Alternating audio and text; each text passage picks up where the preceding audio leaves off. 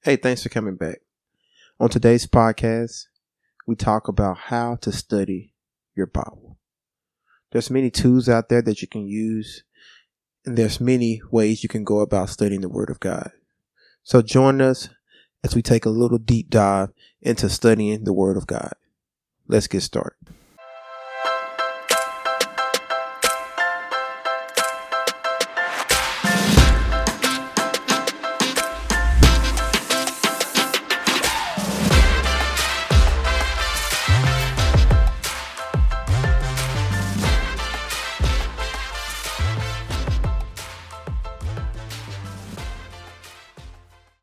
All right, everybody. Thank you for joining us on another episode of About Faith. Today we have one of my, not just good friends. I don't want to say good friend. I feel like that's a disservice to our relationship. This is a brother, big brother, who is also an anointed man of God. Are you anointed? Because I'm just playing. You know I'm trying to be serious. But he's an anointed man of God, a great preacher. I might start calling him a great theologian. All of that. I'm just giving him all the titles because he knows his word. He loves the Lord. We have Elder. I'll give you your right title. Elder Clarence Davis the third. The second. And I'm just a black man that loves Jesus. Praise the Lord. But glad to be here, sir, with the Charles Ray. Yeah. Yes, okay. Sir. I get the government out there today. I love it. Man, I'm glad you decided to stop by. It's gonna be a little different. I know people, they used to, when people come by, we talk testimonies. I mean, we had a few other conversations when people stop by. But today I feel like I know that you're a person that takes studying serious. Take knowing the Word of God very serious. So I feel like it would be great to have you come by talking about how to study the Bible, how we study, how we get more in tune with God, how we learn, right? Mm-hmm. And I know you have a wealth of knowledge to give us, and I'm ready to jump into it. But before we even jump into like studying the Bible, I really would like you to just tell us a little bit more about who you are. You know, how did you become, get saved? How did you come to know the Lord? How did you even start preaching? Well, first of all, glad to be here. It is indeed a pleasure to see where you've come from. Praise the Lord. Mighty long way. Yeah, yes, sir. Yes, sir. But, man, I'm grateful, man. Been in church all my life. Mm-hmm. Born and raised in church. Sometimes I feel like I'm Timothy. I got grandmother Eunice and mother Lois, and, I'm 3 generations in. Yeah. And, it just came a point in time in my life where I had to realize that I needed to be saved off of my own experience with God and not from where I come from. Yeah. Not from who I'm related to. Yeah. And, man, growing up in church, you hear so many messages about hellfire and damnation. And, usually that's the message that brings all the young folks down and they get saved. Yeah. But that wasn't what got it for me, because I guess being in church all my life, I'm used to that. Yeah, used to that sermon. Yeah. God started really scaring me with the message about the rapture. Mm-hmm. He literally would have me almost experience as if the rapture had taken place, and I'm looking around trying to call different people that I knew were saved. Yeah. They not answering the phone, so I'm really freaking out. Yeah. And it just goes to show you that I wasn't ready and that Right. God was dealing with me. Right. And my grandmother, God bless her, she gave me this 3-part movie dealing with the rapture. Yeah.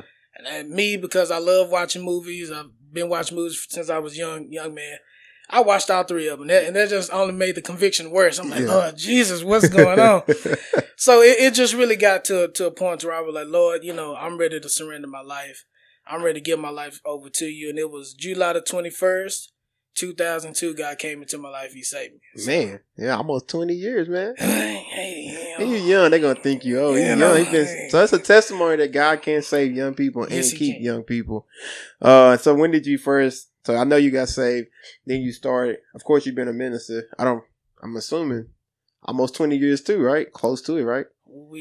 I think I preached my first message at 17. Oh, man. How was that? I mean, especially being a 16-year-old, getting saved. Right, 16, right, when you got saved? I got saved at 16. So my introduction into ministry, of course, goes back to the Apostle Obias Murray. Yeah. And then also goes back again to my grandmother, because she would go to different high rises where she would minister, and I would come, I would play my drums, or I would probably give a little testimony or something, you know, keeping children involved. But that was my introduction to ministry. It was, you know, seeing the preaching, seeing people affected. So at a young age, I always had that sort of, I don't know, fragrance of ministry on me, where it was like, that's something I like to do. And especially, you know, under Apostle Obias Murray, everybody wanted to be like Apostle Obias Murray. I mean, it's just, you know, you want to shout like him, you want to preach like him, you know, you want to maneuver like him. He was the GOAT, as they say. Yeah. And so, so when I got saved, I felt the call around 17, and I went to my grandmother, and she was like, "Nah, you don't want that." And I'm glad she told me. She always told me the truth. I'm glad. And she was like, "Nah, you don't want that. And it comes with a lot of persecution and all that." Yeah. Like, well, okay. But God kept dealing with me. Yeah. And, you know, where I was at, God opened up a door for me to minister. And as the story goes, I was hooked. Oh, man. I was hooked. So. Good testimony. So, got you here to talk to us about studying, because I know that's one thing you love to do, is study your word. And I'm sure as you talk about it, people will start seeing your passion for studying. They might be, I don't know, they might be like, man, he really, really studies. So, I have a few questions. You know, we're just gonna let the conversation like take us where it leads us. Yes, sir. I just go right to it. But like, how do you prepare to study your Bible? Let me first say, let me make a distinguishment between me as a minister and me as a child of God, because some people think that studying is only required for ministers. Yeah. And that, you know, as a lay member, as a Christian, regular Christian, quote unquote. Yeah. What do I need to know? The Greek, Hebrew, Latin, all this other kind of stuff. What do I need to know these other cultural references for? Right. Well, to make the long story short, as a Christian, you should be in love with the Word of God. Right. Like that was one thing for me. I fell in love with the Bible. You look at my first Bible that I had when I was saved. It's how I'm highlighting on every page. Yeah. Because everything was brand new. Yeah. You know what I'm saying? It's like a baby discovering food for the first time, you know, or sweets for it's just everything tastes good. And so my studying came out of my love for the scriptures. Right. Love for the Word of God, which I've been cultivating.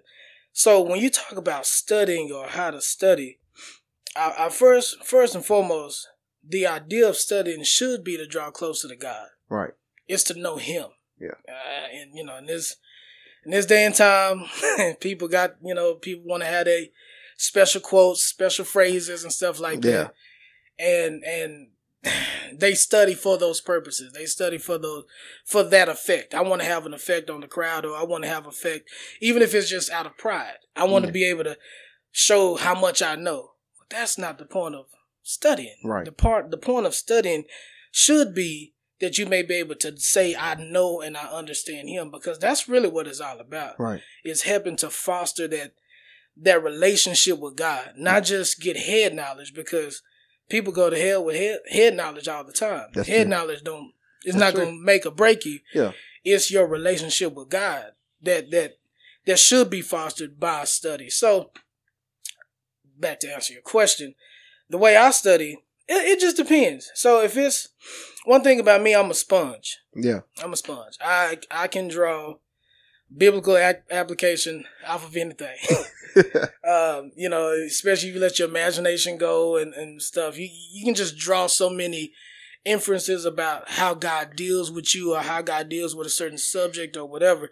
You talk about Apostle Obias Murray. He could watch National Geographic and see nuggets of truth and wisdom of how God deals in the earth. Yeah. And it's the same way. It's just I could draw from anything. So with me, it always, most of the time, is going to be with a subject matter. It can be, let's say, the anointing, right. for instance. There was a book that I read at one particular time. The name of the book was Flying Closer to the Flame. I won't mention the author, but praise him. But in that book, he mentioned that the anointing was used medicinally in the New Testament times. I said, "No, stop that." Just making up stuff. Now, we know the anointing means to smear. That's what it actually means. It means to smear. But what are you smearing? Yeah. You know what I'm saying? You're not smearing medicine on people. Yeah. Now they did use oil back in the day to help cover their skin because they outside in the heat all the time, outside in the sun. So that's what it was. The anointing is for. That's what it means. It don't mean, it ain't the same as taking Benadryl. Yeah. You know what I'm saying? And so when I read certain books sometimes, or if a certain subject is on me, and I see certain things that either may go against or complement what I already know, that leads me into further study. That leads me into further discovery. And like I say, you want to answer all the questions: the who, the what, the when, the where, and the how, and the why. Right. You want to observe. They say there's observation, then there's interpretation and application. But again, the main point is as far as me studying as a child of God, I'm trying to draw closer to the Lord. I'm trying to see what do you mean in this text? What's going on? What does this say to me? What does it say about you? What does it say about humanity as a whole? Is the devil involved in here somewhere? Yeah. What's going on in this text, and how can I extrapolate a closer relationship with you as a result of what I know? Yeah. Because sadly to say, there's a lot of people who know a lot of stuff about God, but you look at their lifestyle. What are you living? I would say, if I just got saved, when should I? Is there a difference between reading and studying? Yeah, absolutely. Absolutely. As a new convert, getting that word. Because one of the saddest things is to have a Christian who knows all the different study aids. Man, you got this book, you got that book. Ooh. Right. You can do all that kind of stuff. But what is John 3:16? Like, what does that mean? Wait a minute. Is that New Testament or Old Testament? Yeah. You know what I'm saying? Yeah. Where's 1 Corinthians? That's right after 2 Chronicles. No. It's not. Foster love for the scriptures first. Right. You know what I'm saying? Because you can read the Bible, and there's going to be some things that you have to get used to, that you have to understand, especially if you're reading the King James Version. But it's when you develop that relationship with the Word of God, and you see how God talks, how He expresses Himself. That's what helps you to be able to determine truth or a lie, when you're out there in the world, because that's really what you're trying to gauge against as a new convert. You don't want the enemy to come in, steal away your salvation, steal away your faith based off of a lie, based off deception. Right. So get to know that word, get to know what the Word of God says. Even if you want to read certain topics, there's many aids out there that say, what does the Bible say about this topic or that topic? And just read, familiarize yourself. Right. But don't try to, preach a revival. and you just got saved because what is it do you know? And one thing too, studying don't take the place of the Holy Ghost. Right. Because you got people who, they love to get, hey, where you get this book from? Or they go to the different bookstores and all this kind of stuff. But there's nothing that can take the place of the Holy Spirit. Right. He authored the Bible. Right. So what better way to get your answers than from the author? Right. Uncles may not know. Yeah. You know what I'm saying? Nave may not know. Yeah. All these other, they may not know. But if I can tap into who wrote the scriptures or who inspired the scriptures, he may clue me into stuff that I wouldn't even know what to look for, even without the study aids that I have. So. You'll be looking over it, even if you absolutely read it.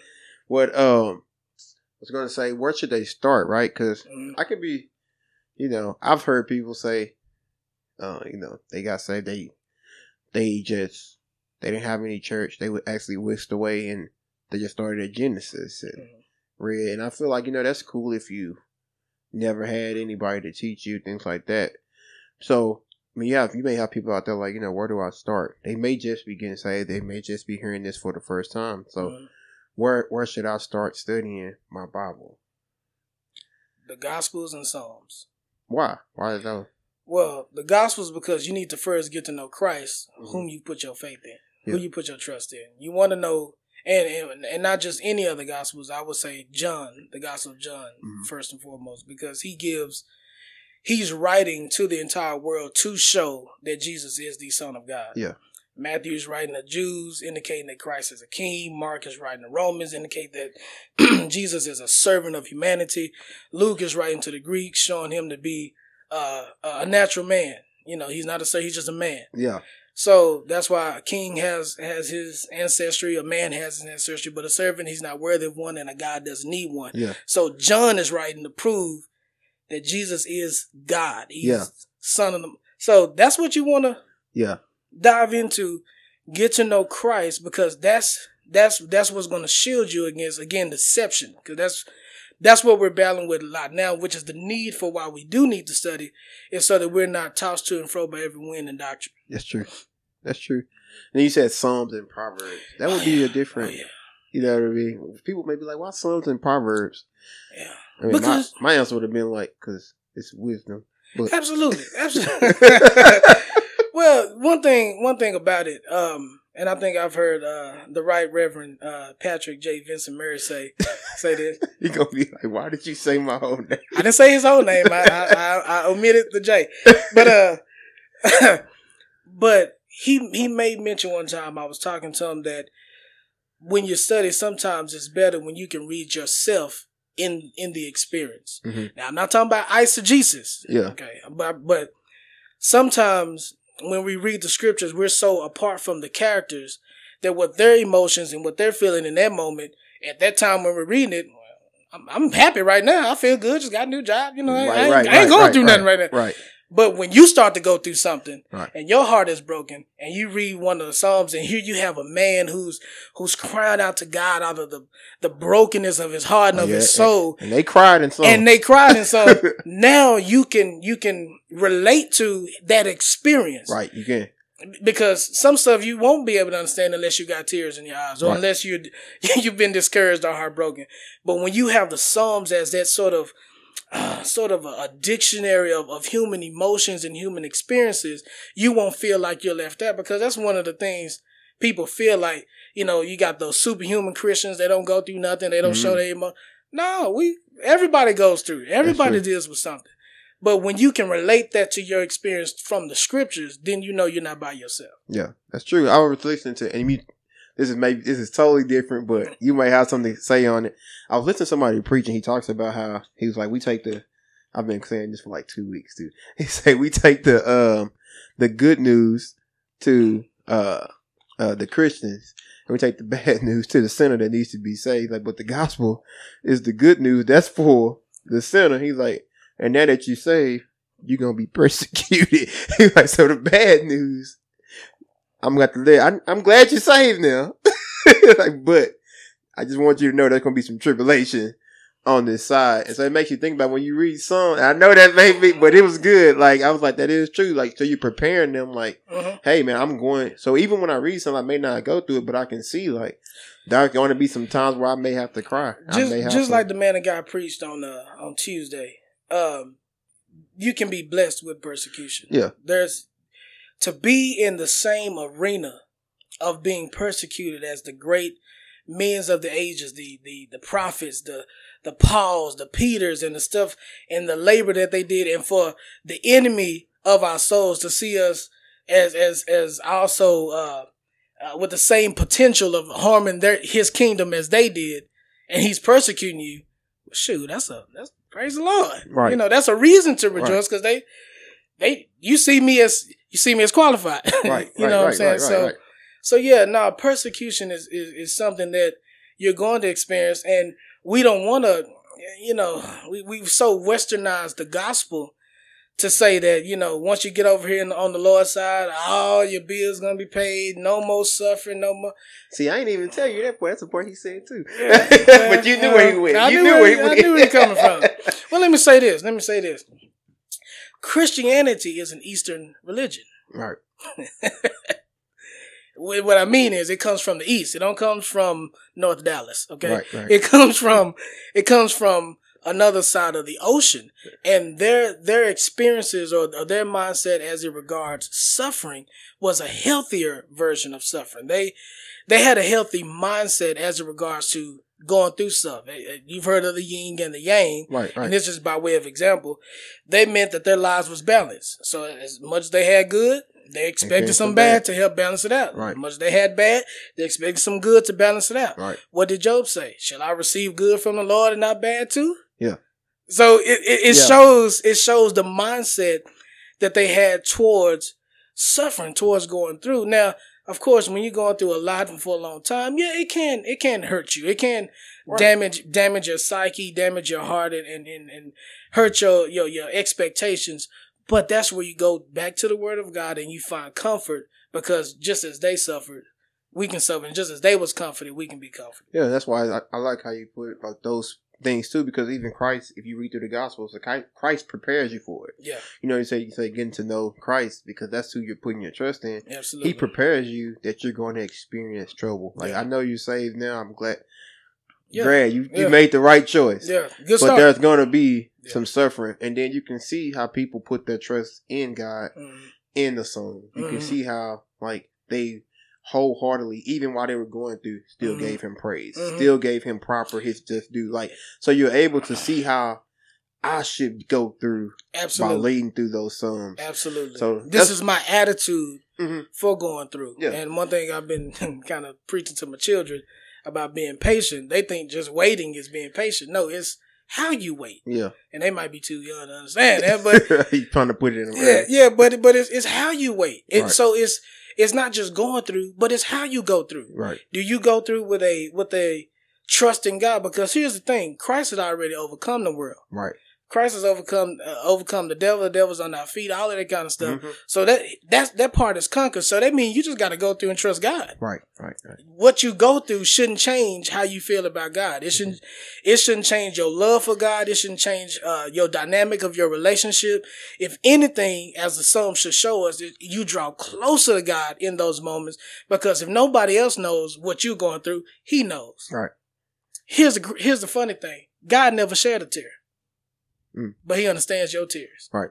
Because He has Jesus, who was a man who went through it's when you learn Christ and know that He went through all of the human experiences. He went through the gamut of emotions so that He can be a good intercessor and a go-between for humankind. He knows what the heartache feels like. Right. As a human. Right. God, does He know? Yeah, He knows from his knowledge, his infinite knowledge. But has He experienced it on the human level?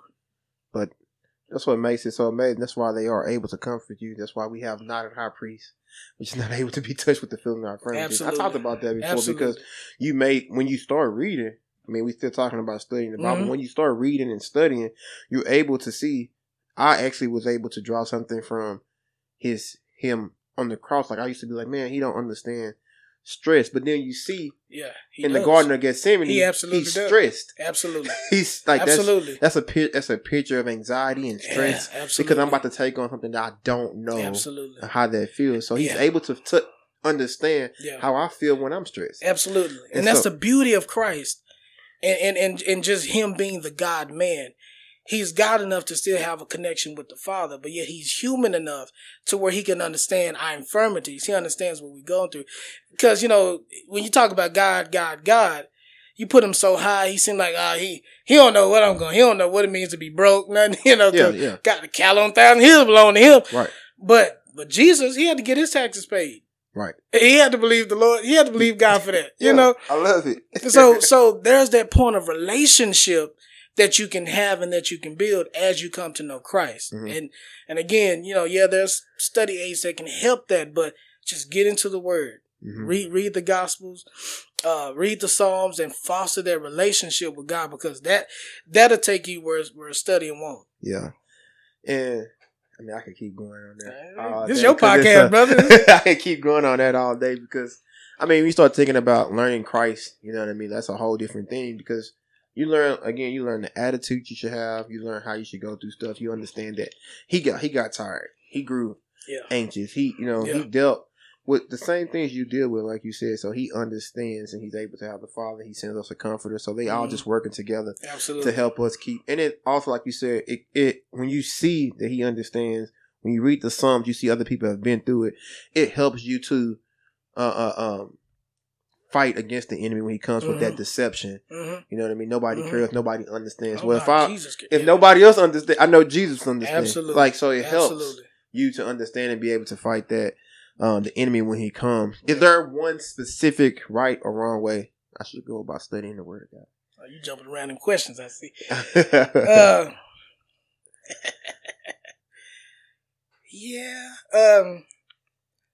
I would say motive. Check your motive. Because everyone wants to be deep. You knew I was going to go here. I don't even know why you asked me that question. Everybody wants, look, and there's nothing wrong with being knowledgeable. Right. There's nothing wrong with, because I think there's an anti-intellectual, no, don't read this, or, you don't need to read it. Well, I'm trying to be knowledgeable, study the scriptures, and there's other aids or resources that can help me in my understanding. But the primary thing is check your motive. Right. Why do you want to know where pastor gets some of his notes from? Why do you want to know that? Why do you want to know? Oh. What is it going to do for you? You know what I'm saying? If it don't help you grow, like you said, the motive. What's your motive? Yeah. Is it so you can sound more theological when you talk to people who don't study like you do? Is it to lift yourself up? Yeah. Because knowledge, the Bible says, puffeth up. Right. So what are you building? What are you getting the resources for? Especially if there's no output. Right. You get all this input, but there's no output. So that's how you get stuff puffed up because there's so much in it ain't even left out. I like the visual representation. Did you see praise the Lord? So what is your motive? You know what I'm saying? And because you've seen them, you've seen different people throughout the time. They want to know, hey, what you reading, preacher? And, blah, blah, this and blah, blah, that. And you mention it to them. And A, they don't do nothing with it. Or two, they go completely left and go into some deeper waters about stuff. I'm like, nah, come on back. Yeah. There is a wrong way. Because if you're only trying to lift yourself up or gain knowledge for yourself, you're in error. Right. It's erroneous. Yeah. If it's to understand the scriptures, if it's to understand God, so that if you do have a circumstance where you are in conversation with someone, you can make clear what you're saying and what message you're trying to get across. Because that's really what study is for. You read to gain knowledge, but you study to be specific. Yeah. You want to. I want to be clear. Repeat that.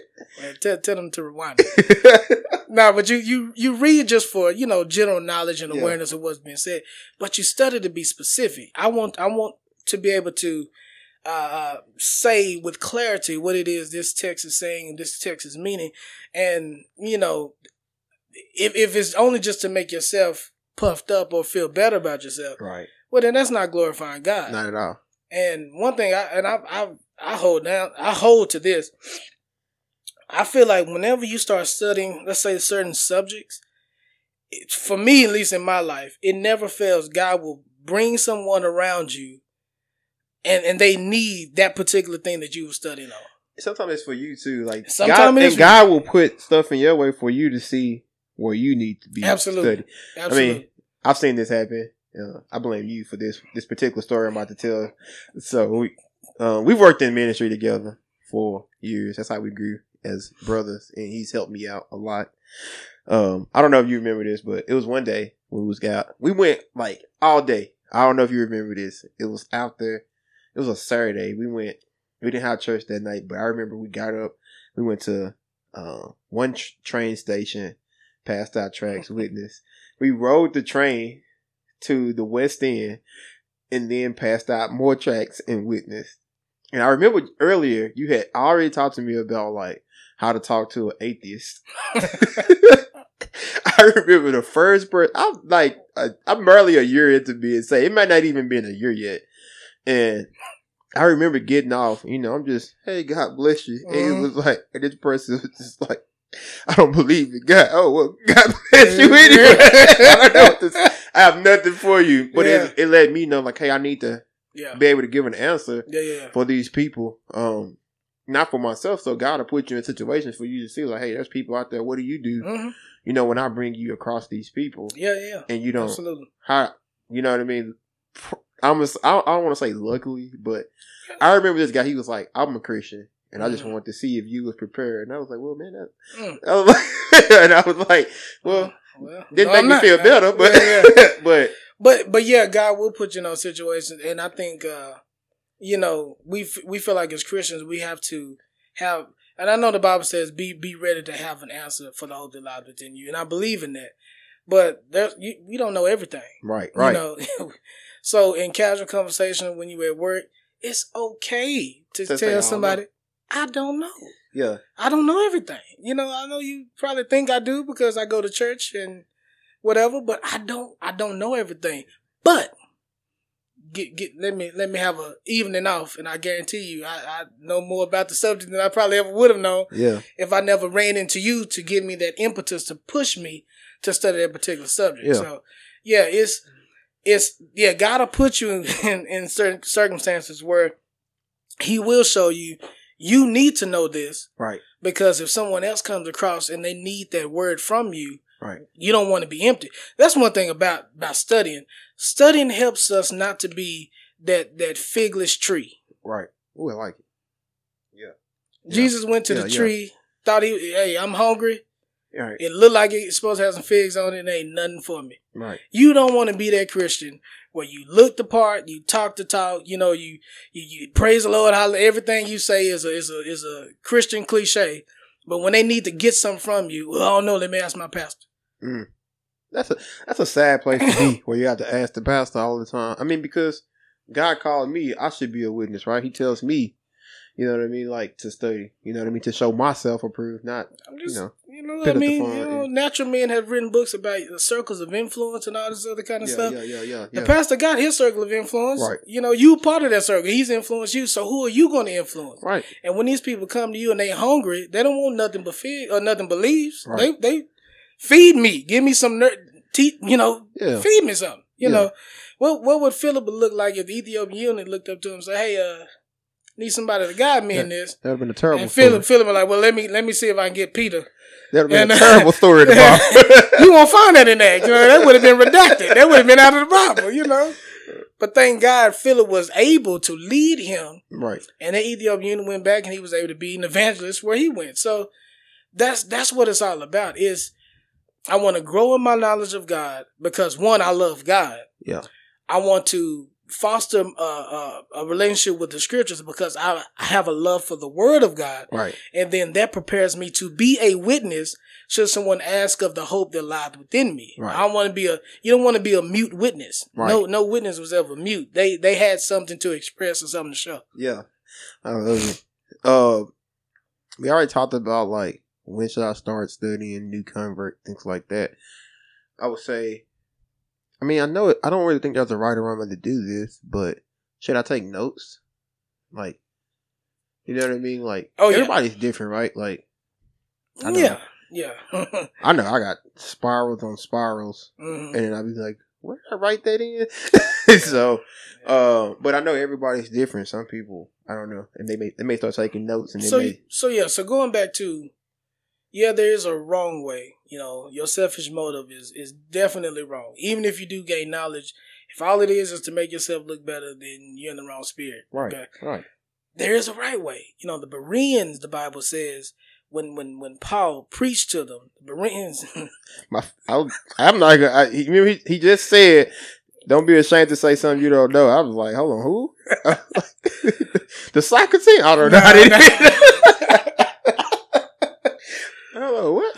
blessed the Bereans. Yeah. Paul talks about them being more excellent than other people because anything that they shared with them, they sought it out. They researched it. Yeah. They I'm not saying I don't trust you as a messenger of God, but I'm finna go do my own research to corroborate what you're saying. And so we should take that attitude of the Bereans, especially when we're in church and someone is preaching. You know, sit there with a Bible, have your notepad, interact. And that's the thing. Studying should be an interaction with the text. It should be an interaction with, let's say, someone who's preaching. You know, I know everyone wants to holler out at the preacher and, preach and this, that, and the other. But see where he going first. I don't mean to interrupt you. I do know this. They were more noble. That's what I was like, hold on, I don't know this. But I do know this. Yeah. Okay, well, thank you. Go on and read the script. Thank you for bringing it back to my memory. It's Acts 17 and 11. I was like, hold on, I do know this. But yeah, I mean, you can say they didn't just take people's, like you said, their word for it. Cause that was one of my ideas, recent things. Like, you don't just take people's word for it. And I was like, and that you showed that scripture shows like, hey, you're not supposed to take anybody's word for it. And we know Paul was a man of God. We know, but again, he commended them, you know. And so that should tell you, you don't take no one's word for it, even if you trust them. And I'm not, I'm not saying not trust people, but you want to have a handle on the scriptures to where by the time it's coming out of their mouth, it's already an amen in your spirit. Yeah. You don't want it to always be, as you grow older, as you get older, you don't want it to always be, now there are some things because, ministers study differently than lay members. Which I'm going to ask you that in a minute too, but yeah. Yeah, ministers study different than lay members. So they may bring out some poignant, cultural references and things like that you may not have even thought to study because you're studying in a certain wavelength. That should be new. That's fine. But learn what is he saying? What is the message? Write your notes, and even if the pastor or whoever's preaching may not answer as he's preaching in that moment, that's something for you to go back home and research. That's you can look it up. And that process too, I would say it will aid your maturity. Because maturity is in the scrutiny. Yeah. It's being able to scrutinize what you hear that distinguishes you from a babe in Christ and a mature, full-age man. Because babes just get in milk. Yeah. But a full man, he's able to discern between good and evil or lie and truth. Right. And so they can take strong meat. I can chew on something. Oh, no, they don't taste right. Yeah. And spit that out. Yeah. You know what I'm saying? Yeah. But a baby, it's just, you just lay the baby back and they just gonna drink. You know? So the maturity is in the scrutiny, being able to scrutinize what you hear and not just take everything. Yeah, that's what I love about church too, because we're told to bring our Bible. Absolutely. We are told to open our Bibles and follow along. Yeah. So and it's not just it's from the pastor down. You know what I mean? Hey, you got your Bible. Like everybody wants to make sure you're reading along with them. Like I'm not just making up something. Yeah. You know what I mean? So that's what I love about that. But you talked about like minister studies different from a lay member. And that was one of the questions I was going to ask you. Does studying the Bible make me a minister? You kind of started it earlier, but. Well, does it make you a minister? Absolutely not. Why not? Just studying, just to be more erudite in your understanding of the scriptures. I don't know what that means, Clarence. Knowledgeable. If that doesn't automatically make you a minister. Right. Because again, we talk about people who like to be deep. Paul said that there was a group of people when he was, I want to say, going towards the Acropolis, Mars Hill. He said that there's a group of people.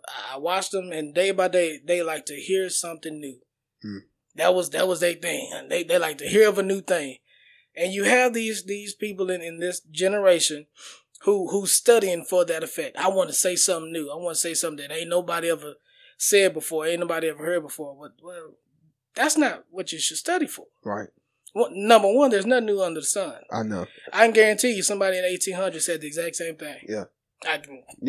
I can promise you. Yeah. Hidden amongst the stuff, that ain't new. Yeah. Number one is in the Bible.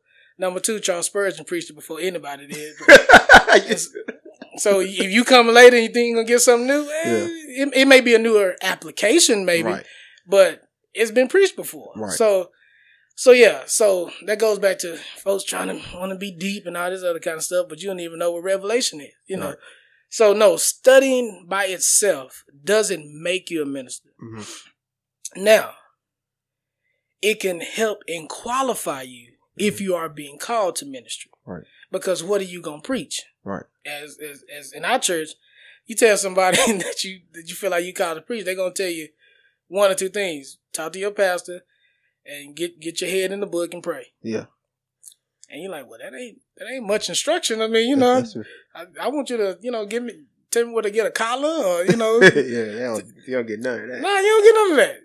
Because what are you gonna preach? If you are, what are you gonna preach? Yeah. Your head need to be in the book.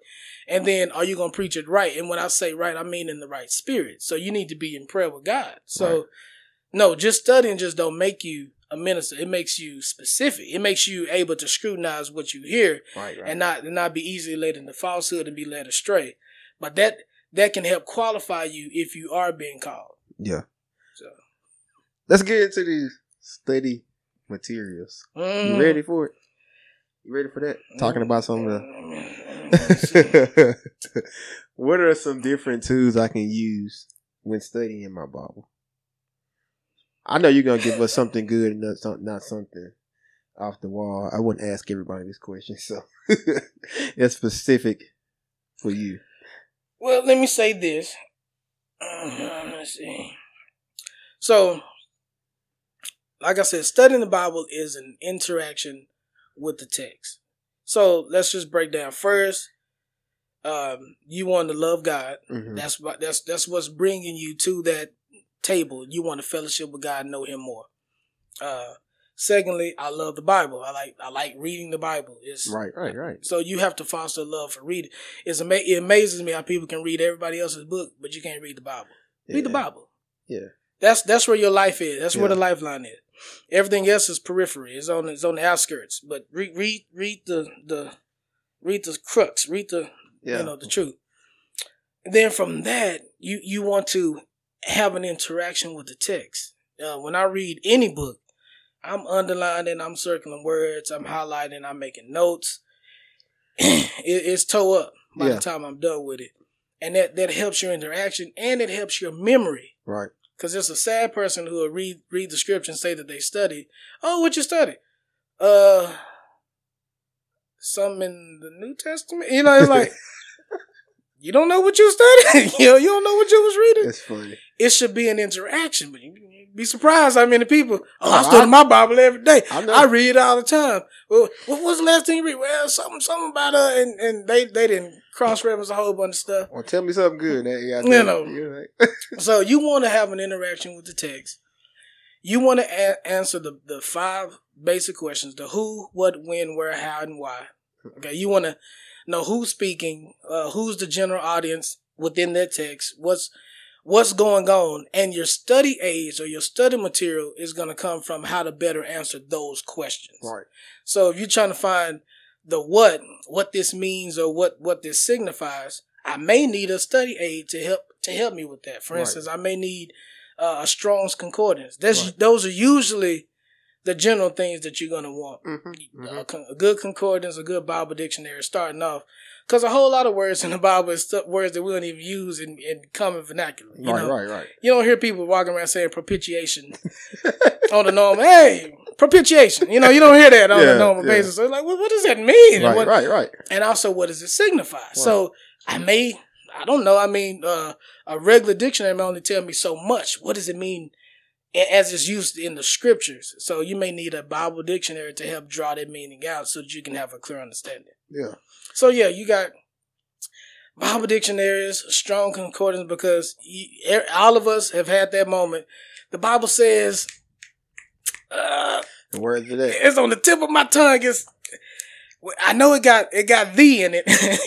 I can extrapolate a few words out of it. But that's where the beauty of Strong Concordance, because you can find one of those words find where it said, and then boom, you. I was going to ask you what was the purpose of that concordance, but you kind of gave it to him. It's because like you can kind of remember a word or theme, it can kind of put you in the right spot. A lot of Bibles already have a decent. I ain't gonna say decent. They have a concordance at the back of the Bible, depending on the Bible. If you have a good Bible, you usually have some kind of concordance at the back. Every Bible is different too. So when I bought a Bible, it didn't have a concordance at the back. I was like, "What is this?" Yeah. If it does, it's only like a few words. It's like, this is a child study Bible. What is this? But yeah, you want to have a concordance because it helps you to find where the scripture is, right? And then if you really really get into a concordance, it also tells you how it's used in that verse, in the Hebrew or the Greek. Yeah. So that's the other good blessedness of James Strong's there. And what's the reason for that? The Bible dictionary. I mean, I know, but they may not know. But you want to learn. You want to speak in biblical language. Mm-hmm. Okay. Your understanding should be how it was used in biblical times. Right. Yeah, we can cross reference and we can apply it to our modern day. But what was the intended meaning and usage then? Yeah. How would the Jews or whoever the people of their day, how would they understand what's being said? Right. And so, I mean, I don't know. I can't go back in time and but I can get a Bible dictionary and that can help me learn. Okay, when he said this, they understood it. For instance, the Son of Man. So often people think, well, when Jesus was talking about the Son of Man, he was talking about he was born of a man. No, that's not what he meant. Oh, that's not what he meant. What they about to teach you something? I ain't teaching nothing, but the Son of Man is a title reference to someone of deity who's similar to the Ancient of Days, similar to God. It's a reference to Daniel. So it's a title of Christ that he is the Son. So when he's saying this, he's not trying to, when Jesus saying this, he's not trying to be like Ezekiel, because God kept saying Son of Man to him. When he's saying this of himself, and you shall see the Son of Man descend from the clouds, the Jews of that day knew he's making himself to be God. He's making himself to be like the Most High. And so that's how they understood that phraseology. If you just say, well, I'm a son of a man, so maybe he means the same. No, it's not. Yeah. Understanding how it is used then and how it's understood by the people in that day. And that brings me to another thing. You may have to get you a cultural book. I think there's a book, Manners and Customs. Mm-hmm. How they dealt with crops, how they dealt with animals, what certain animals signify, what certain colors meant. I mean, the Bible is replete with meaning, but again, it's how you can extrapolate that so that you can understand those times that they were living in. Yeah, and those things like that, the Bible dictionaries, I feel like they help you to not misuse scripture, or misinterpret scripture, maybe a better way of saying it. Yeah. But, that way, because, some people will take a clause or a B clause or a verse, or take a few verses, which may bring you back to reading, which may be another portion of studying, reading the whole passage to get the whole context of that. Yeah. Absolutely. But they may take a verse and because you don't understand the meaning of that day or how it was used or like what was actually all going on. The Bible dictionary can help you to understand the times, the customs, like you said, like all of those things. That way you're not talking to somebody else, you know what I mean? And then you're misusing that scripture. And now that person could be religious. They may know. Right. And they may like, you don't know what you're talking about. That could hinder them listening to your true witness. So it helps to know, like you said, like what was actually going on. So you're not trying to make scripture fit your thought. Absolutely. Or what you're trying to say. You know what I mean? Because so many people do that. They'll try to make it fit what they want to say. That's not what that means. So praise the Lord. I mean, our history is again full of different people who try to build a whole lifestyle or theology or belief system based off of random scriptures that are not coherent, that don't correlate. Yeah, the individual scriptures are true, but the topic that you're trying to arrange them under or build a theology of is not. It's not. Nah, you can't throw that together like that. So that's where Nave's Topical Bible. That's another good one. Yeah, because it gives you a lot of scriptures that coincide with that particular topic or heading. Right. So that you can know, what's in line. So it's you getting different aids to better answer questions. Okay, so I only got one concordance because it's really only one you really need, and that's Strong's. Mm-hmm. Okay, I'm sorry any other concordance out there, Maker, but Strong's got it locked down. As it regards Bible dictionaries, Henderson's the publisher, they have a good Bible dictionary. Zondervan has a good Bible dictionary that you can get. So those are just, again, the ones you can get. Unger's is a good Bible dictionary. You even got, let's see what you got on. Yeah, Haley's. I remember that from back in the day. Yeah, even Haley's. So you got different ones, and it's just tailoring it to your taste, how it's readable to you, because some people can understand one writer or one author better than the other, and you can tailor it to your taste. A lot of times you get the question of, what kind of study Bible should I get? Mm-hmm. Well, even those are different, because every study Bible has its own aim, has its own mission. Right. Every study Bible is not just your regular Zondervan study Bible, which is Zondervan's trying to cover a whole lot. It's a general, more general type study Bible. Or the King James Version study Bible. It's a general. So you may have a chronological study Bible. You may have dates annotated. You know, and the strength and weaknesses of each study Bible is what helps you, again, in answering those questions as you study. So let's say Dakes, for instance, because I know a whole bunch of people love Dakes.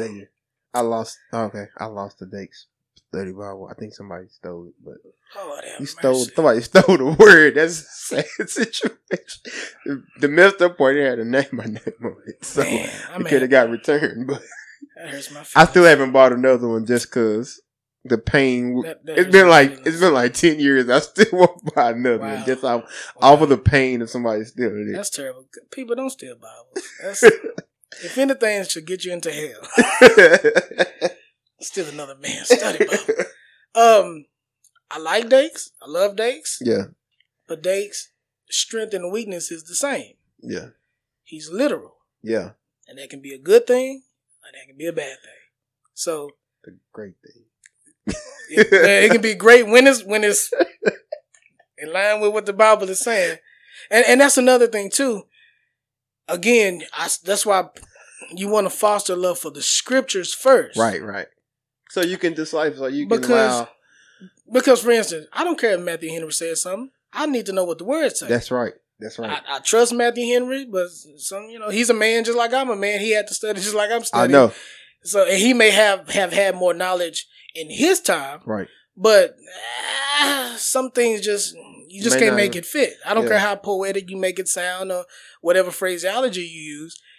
If it's unbiblical, it's just unbiblical. If it's wrong, it's just wrong. I love that you said that, because some people, you know what I mean? You can't take everything. I don't care how well known the book is. Or I may not be able to take everything. You know what I mean? I still may have, like you said, I have to fall in love with the word. And if I'm like, well, this don't make sense. Like, when I hold it up against the word. Absolutely. You know, and I think that's what you have to learn how to do. That's a very important thing to learn how to do when you're studying. Like holding something up against the word. I'm trying to compare again, you're talking about getting different books sometime on the subject, because you want to interact. And sometimes it's really fun when they don't know what they're talking about. Because what that's doing is strengthening you in your.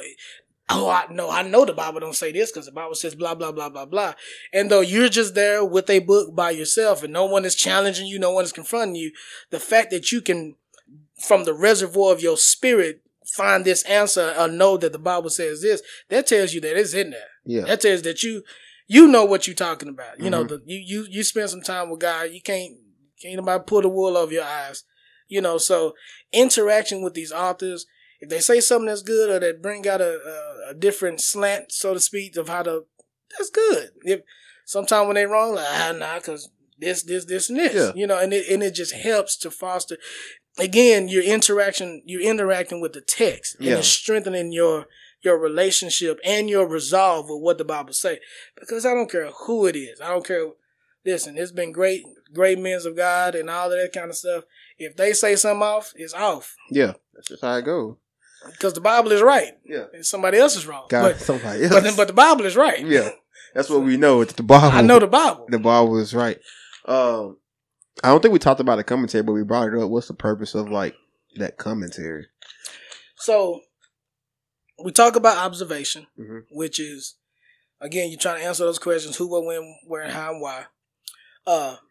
Well, the interpretation comes with the why aspect of it. Why is this important, or what's going on? What is the reason or the cause behind it? And sometimes, it try as you may, sometimes a commentary is good enough to help kindle that flame of thinking of why this is going on the way it's going, of how to interpret this scripture. Right. Now, let me say this. Nothing takes the place of the Holy Spirit. I can't say that enough because just because you have a commentary, just because you have every study aid known to man, the Holy Ghost is the one who wrote the scriptures. He moved upon men to write. So what better way to get the answer than with the Spirit of God? So no commentary, nothing takes the place of the Spirit of God. But in an effort to assist your interpretation, you may have to use a commentary to help see, okay, so this is why he said this, or this is how they understood it, or whatever. And this is why what's going on is so important, and probably why it's even included in the scripture. Right. Because every important thing, in the sense, is not included in the Bible. Right. You know, John said it's a whole libraries of stuff that I could feel to tell you what Jesus did, but he left it in what was necessary. Right. So some stuff ain't necessary. Let me say this. It's a lost book for a reason. Yeah. Are you talking about the... I sure am. It's a lost... You already know what I'm about to say. Listen, you throw the book of Enoch in the trash. That's that spooky deep stuff. Okay? You can't even understand what the Bible is saying, but you gonna read some lost book and you don't even know if Enoch wrote it. You don't know if he wrote it. Well, it's quoted in Jude. Yeah, Jude know who he was talking about, but you don't know what you got in your hand. Right. So stick to the words, stick to the scriptures, because the books are lost for a reason. Okay. Yeah. It's lost for a reason. And that ain't gonna make you no more spiritual. That's what, I'm not trying to get him fired up, but that's what messed up. I'm gonna say this, and I'm gonna try to jump out. I'm gonna try. That's what messed up that movie on Noah. The most recent that came out with who was that actor that played Maximus Decimus? Russell Crowe. Oh yeah. They gathered their intel from Gnostic lost books on the subject. And that movie was trash. I bet it was. 10 Commandments, Charlton Heston still stands up. You know why? Because he extrapolated from the scriptures. You know what great I'm saying? Movie. Praise the Lord. So you got to be careful, because there is an underlying movement of spirituality where people are trying to make something else authoritative than the scriptures, than the word of God. Right, right. Oh, well, you don't know what you're talking about, because in this book, I don't care about that book. Right. And that ain't how you respond to them. I'm just talking. Depending. But I don't care about that, because what does the understanding of that going to lead to more holiness and more godliness? Yes, sir. Is it going to push me closer to God? Is it going to make me more like Christ? Right. If it's just going to make me a thug on the street who has general knowledge of spiritual things, well, then how's that any different from anybody else? Right. How's it any different from these religions who they're adamant, they're passionate, but they're wrong? Right. You can be sincere and still be wrong. Yeah. Stick with the word, stick with the truth, because it's these other things fringe on. Not only does it fringe on just damnable doctrine, but it also fringes on just idolatry and blasphemy. Right. Like straight blasphemy. And y'all pray for me. I have a low tolerance for something that's blasphemous. Yeah. I just do. Yeah. Now that's blasphemous, that's gonna send you and whoever hear you straight to hell. So stop Stick with the word, stick with the truth, stick with the true vine, and then you'll be all right. Praise the Lord. Leave them lost books alone. And, praise the Lord. I'm about to say something else, but I'm no, go ahead. You can go ahead and say it. Well, you can throw them rocks away. You can throw the sinning oils away. Let me stop. The whole witchcraft pack, right? Yeah, the witchcraft starter kit. You know what I'm saying? Throw it away. That's all it is, right? That's all it is. And those things don't replace prayer. Those things don't replace faith in God. And that's where we're getting to. There's there's like a holy humanism that's coming about where people are trying to make themselves the authority based off their own experience that can't nobody corroborate. Right. I can corroborate, even though your testimony of salvation might be different from mine. We can corroborate it because the scriptures gives us the standard of what salvation looks like. Right. And because I know the scriptures, then that gives me a way to test. Yeah. See, the Bible, try every spirit. How can you tell what's on the tree? You know, you have to be a fruit inspector. Right. Well, if you blind and don't know what the fruit's supposed to look like, then how are you going to be able to know? Yeah. The scriptures gives us that foundation of truth, of absolute truth, to where we can test everything in human experience, and especially as it relates to Christianity. So if you bring something to quote unquote Christianity that's outside of the standard of what the Bible is saying is Christianity, right? The Bible is right. Yeah. And again, somebody else, somebody wrong, and it might be you, and it's okay. It's okay. Admit that you're wrong and come back to the truth. That's all it is. That's all it is. So we talked about it and like getting into studying. Like, should I pray? That's what made me think about it, because you was like, you know, you got to be in the right mindset. Mm-hmm. Like, you don't want to have the wrong mind going in, you know, because knowledge puffeth up. Mm-hmm. And I don't think we didn't talk about this, but should I pray before I study? Absolutely, absolutely. Prayer is, again, your whole studying is an outsource of your fellowship with God. Yeah, it's almost as if you and God is going to lunch. Right. Okay, it's you sitting down with God, and sometimes, you know, you pray before you get into it, but sometimes even in the midst of studying, if let's say you're in a place where you don't have access to your other study aid and materials, right. Again, the Holy Spirit, those things don't replace the Holy Ghost. Yeah. You can sit there and you can like, Lord, I'm trying to understand this. What does this mean? And you can sit there and I'm gonna use this word, but I'm using it within context. You can meditate on what you're reading and what you're thinking about. Right. And the Spirit of God will begin to teach you, because He is our teacher. Right. That's His job. That's His function, to teach us and to lead us into our truth. Why would we sit there in ignorance, and He knows we're sitting there in ignorance, and He don't lead us into truth? Right. If we invite Him into the study, into the studying moment, then He can lead us into what it is that He would have us to go. Because like you said, we don't study just to find 100 facts of the Bible. We don't study to find, that's not why we're studying. We're studying to draw closer to God. So if it's something that I can learn and gain that's for me, mm-hmm. He's going to lead me into that. Mm-hmm. So because I feel like studying also, like you said, draws closer to God, because it teaches you what God expects out of your life, mm-hmm. right?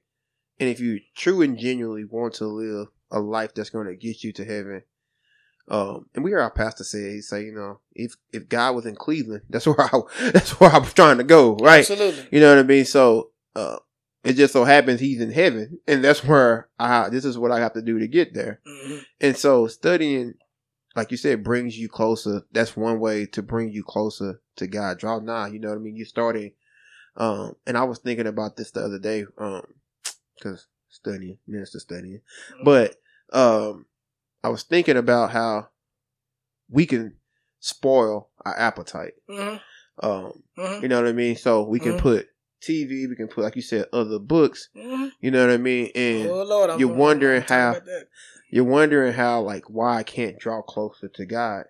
You know what I mean? Because you're spoiling your appetite, your hunger and You've thirst. made something else the object of what you're trying to gain, mm-hmm. the object of what you're trying to obtain. God should be, again, that's what the devotion is all about. Right. It's fostering an experience Well, God, you talk to your spouse every day. Right. You know, y'all don't just talk, you know, one time in the morning and y'all go on the rest. No, y'all texting. You're hanging around each other. Right, I mean, right. It's the same way with God. Right. We're fostering a relationship with God. So we're not just praying for 20 minutes or whatever in the morning, get up and go about our business and forget God even exists. No, we as the old saints used to say, we take the Lord along with you everywhere you go. Everywhere. This is an experience. Oh, what's going on over here? You know, and I know and I'm not saying again, we're trying to be too spiritual or too deep, but we're fostering a relationship with God. Mm-hmm. That is paramount, especially in today's time where everyone wants to be a spiritual authority. Everyone wants to be deep. Everyone wants to have their niche of Christianity. Right. But I want to have a relationship with God. Right. And that's managed by my relationship with the scriptures. So I need him a part of the process. Lord, I don't know what that word means. And the Spirit of God, he'll have you, as you looking through the scriptures, fix your eyes on another scripture and it relates and you're like, wow, praise the Lord. In my own experience, I've studied before and was reading and trying to figure out what this word meant and none of the Spirit of God kind of let me know what the word meant based on the context clues. Well, just to, test, make sure I was in the right place. Right. I got my Strong Concordance, found that word, went to the back of the book to see what the Hebrew or the Greek equivalent was, whatever the word was, and it was in line. Right. So I got what I needed without even the study aid because of the Spirit of God. So he has to be first and foremost because that's who you're trying to build a relationship with. I ain't trying to hang around Strongs. Right. I don't know who Matthew Henry is. Yeah. I ain't trying to hang with him. Yeah. I'm trying to get closer to God. I'm trying to draw closer to Christ. And that helps me, again, in my maturity to scrutinize all of this stuff that's going on. And so that's even with social media. Mm-hmm. And like you said, spoiling, even with television. Right. Praise the Lord. Everybody can have their favorite expositor of the word. Right. But when they off, you turn them off. Right. Right. Because here's what happened. I'll say it this way. You can have somebody that'll say, oh man, I got that new A.W. Tozer Bible. Right. Okay, great. Then a whole bunch of people want to start getting A.W. Tozer Bibles. And boy, you got A.W. Tozer. Good for you. But he don't take the place of the Holy Ghost. Right. And then you go to his Bible, to this study Bible, he don't even comment on everything. Yeah, which I'll admit I have, but I don't think I've ever. I don't think I've even read the note that he has. I'm gonna be honest. I don't think I've ever read the note. I just use it for my Bible, but I don't think I've ever read the notes. That's sad too. But I know because a lot of the stuff just comes from his books already. So. Sweet Jesus. But the issue is, here's what I mean. You limit yourself based on whatever he's presenting from whatever time frame or mindset he was in when he presented it. Right. Same way with people that a person may listen to. You're limiting your understanding of the scriptures based off my experience may not be your experience. Now, those experiences can again still be governed by the scriptures, but I don't want to limit your understanding. Again, what do we say at our church? I know God not about just because I've heard your testimony, but I've had my own experience with God. And so that's what you're trying to foster. You're trying to develop your own experience and relationship with God. And that sometimes you got to turn these extracurricular people off. You got to just, because you don't want to just hear, you don't want to read the scripture and hear their voice. Right. That's facts. You want to hear the script. You want to read the scriptures and hear whatever the Lord is trying to tell you. Yeah, and unfortunately, people don't realize when you start doing that, you have too many voices in your head. Yes, you will. And you trying to turn them out to hear God, and it's hard, right? Yeah. That's like you got, you got your pastor, you got your friends, you got then whoever you read. Now you got their voice in your head, yeah, and you still trying to weed it out, especially if you're new and trying to hear God. So. Yeah, and let me tell you this too. It makes you lazy. It makes you lazy. It shouldn't be.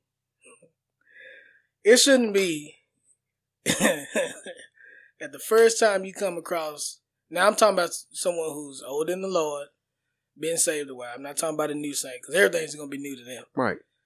But if you've been in church 6 months to a year, that's enough time to have developed. Somebody older, he said 6 months. Nah, 6 months to a year. Praise the Lord. Oh, man. And what I'm saying is, there comes a time where the child stands on his own. Right. And he takes his own steps. You don't have to carry him. He walks on his own. And it shouldn't be you have to flag the pastor down For everything. Hey, what does this mean? Yeah. Go study. Go read. Yeah. he has to do the same thing that you do. Mm-hmm. It's no special now. Some may have the logos and some may have the eSword.net, all that kind of stuff. They may have those other things to help. Praise the Lord, but they have to study just like you do. That's true. And you don't want to remain ignorant just because, I didn't hear that over the pulpit. So what? Yeah. God gave you your own brain and your own access to a Bible and the great men of God that have written and studied. You can learn for yourself, because one thing that I don't like is people trying to blame ignorance based on what they hadn't heard the pastor share. Mm. It's not the pastor's job to be God to you. This is going to bring me to something else. Well, so I was listening to somebody. It's all studying though, right? And they were. This may be something else. It may just be leaving saved. But might be. I was listening to someone preach today, a sermon, and they were talking about why God can't do things in our lives because He wants a partnership. Mm-hmm. And maybe when you talked about being lazy, right? Mm-hmm. And then sometimes you can't stand on the word of God because you don't know the word of God. You're waiting, like you said, waiting on it to come over the pulpit. Mm-hmm.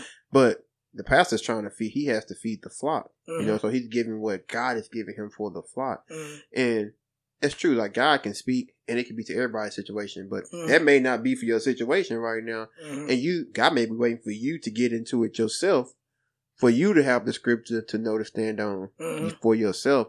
But they were talking about how, God wants partnership, and they were giving an example of, like, you may want a job. He's like, sometimes we use, it was a lady. She said, sometimes we use God's sovereignty as an excuse for our laziness. Mm-hmm. So we're trying to put it on God. Like, you know what I mean? We're not doing our part. So we're expecting God to just drop everything in our spirit. By the way, you got to understand what sovereignty means to appreciate what's. Yes, sir. Go ahead. So so even in those cases, right? Like, you may need a word, like you said, you go study it. Right. Go figure it out. What does this mean? God gave you a whole word. He gave you 66 books of words. So go figure it out. Yeah. Find what you need. Yeah. And it's going to come through your studying. Yeah. You know what I mean? For you to understand where God is trying to take you, because you never know. Like, your studying may be what's needed to win your family. Absolutely. You know what I mean? The answer is there. Seek and you shall find. Right. Knock and the door shall be open. Asking that's there. The Bible, it's a reservoir. It's a treasure of everything that you need. It's the answers of life. And God's giving you everything that pertains to life and godliness. So it's there. You have to seek. And if you seek it, what you find is that when you discover something, it's sweet. Right. It's sweet to you. It's precious. You can pinpoint. I remember I was studying one time and the Lord showed me this. And that you ain't saying that to make yourself sound, super spiritual. But those are the experiences that you've had with God in the moments of study, where God, you knew it was God that came in and gave you that. You know what I'm saying? It's just like even when you go and witness. Sometimes people can be asking you a question and you sitting there praying and thinking like, Lord, have mercy, give me something to say. And before you know it, when you open up your mouth, He done gave you something to say, and it fits their situation. Right. It's similar with studying. You can seek after the answer that you need. Lord, I don't know what's going on. What is you trying to show me? What's going on in my life right now? All of the questions God can handle your questions. Right. Throw them questions on God. Right. Cast your cares upon Him. That's what those scriptures are for. He wants to bring you to Him. Right. And it's in Him that you'll find everything that you need. See, the issue is that you want people are trying to sustain their Christianity outside of Christ. Mm-hmm. But that's not what you do. Right. You don't sustain your Christianity based on either the church you go to or the pastor that you have or whatever study material that you have. Christianity is sustained in a person. Right. Christ. Right. Christianity. Yeah. Christ. It's sustained in him and through. Yeah. It's by him. It's in him we move, we live, and have our being. Those things aren't. It's not in the Bible just because it sounds good to say before somebody starts to preach. It's right. These things are in the scriptures because that's our relationship with God. Mm-hmm. I'm sitting with you right now, but really in the spirit, I'm sitting with Christ in heavenly places. Yeah. That's a knowledge that I have. So can't nothing rise up in here that I know he ain't sufficient for in and through me. Right. Period. Yeah. And that comes from because you're fostering a relationship with Christ. And it's that's going to help you when you're going through hard times and it seemed like God is against you. It seemed like, stuff is blowing up all over you. Like, Lord God, what's going on? Just get back to the brass tacks. Get back to getting into that word because you're trying to understand him and how God moves.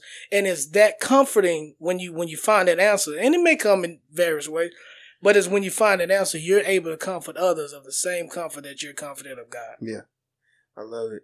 Before we get out of here, I'm going to ask you, do anything you want to leave with the people? Just anything, I know we've been talking about studying the Bible, but we also been talking about other stuff like, not being deceived and things like that. How studying the Bible helps with things like that. But I just like to open it up to, what maybe anything you may want to leave with the people today. Yeah, just the Word of God. Everything that's confronted in our society, the scriptures has the answer for it. Mm-hmm. It is our job as witnesses, because you may not be a quote unquote minister. Mm-hmm. It's our jobs as witnesses. As a witness, what are you witnessing of? Mm-hmm. What are you the witness? What experience are you bearing witness to? Yeah. You read 1 John, he said of what we have handled, the word of truth, what our eyes have seen, what our hands have touched. He wasn't talking about just being a witness verbally to somebody else. He witnessed Christ. Yeah. See, the reason why we can't be a witness because we just trying to find an answer to have something to say. Yeah. But when did you see Christ do something in your life? That's something you can bear witness to because you've had an experience with God. So that's the object. Get closer to God. There's a lot of books and stuff. But that stuff does not take the place, again, of the Spirit of God in your life. It don't take the place of prayer. Yeah. Because, just because you study and you learn something, that don't mean don't pray and talk to the Lord. And it don't take the place of your relationship with God. Your motive should be to draw closer to him, to know him. Because God said in his word, don't boast in your wisdom. Don't let a wise man boast in his wisdom, or a strong man in his strength, but boast that you both know and understand me. Yeah. God wants to have a relationship with you. And he's cast it out there. Yeah. So you honor him and the gift that he's given you in Jesus Christ by fostering that relationship back with him through study. Yeah. I love it. I want to thank you for coming by. I'm pretty sure they have enjoyed listening to you. I'm pretty sure they're going to want you to come back, and I'm going to want you to come back so we can talk about how to witness to people. I don't know when that's going to happen, but I would love for you to come back and we can talk about, how to witness to people, how to win people. Because I think that's a very important topic, too, in this day and time. And maybe we can have a few other guests and y'all can. Yeah, like Charlton Lewis. You can have, like the youth pastor. You can have him come. We try to get everybody to just kind of come and we talk about, witnessing and how to win people to Christ. I mean, on different levels, right? Because absolutely, it's important to know how to, after you study, you got to put it to use. Got to put it to use. And some of the issues, or rather some of the apprehension to being a witness is because people they don't feel confident in the material of the Word of God. Right. They feel like, well, I got to ask the pastor and I got to do this and that and the other. Well, if you foster a relationship with the Word of God yourself, develop a relationship with God, when you go out, you can have a boldness to have an answer. Mm-hmm. And sometimes you don't necessarily have to have the answer, but you have an answer. Right. I can lead you. I can guide you in the right direction. Yeah. You know, so. You already ready to talk about it. That's true. That's right in your wheelhouse. You ready? Prayer strength. But I do want to thank you for coming, boy. We're going to go ahead and roll the outro. Thank you, sir. This has been another episode of the About Faith podcast with me, your host, TJ Hawthorne. I want to thank you for tuning in. Man, this show wouldn't be what it is if it wasn't for you. So why don't you go ahead and hit that subscribe button, and on all your social media platforms, share it with your friends. And until next time, be blessed.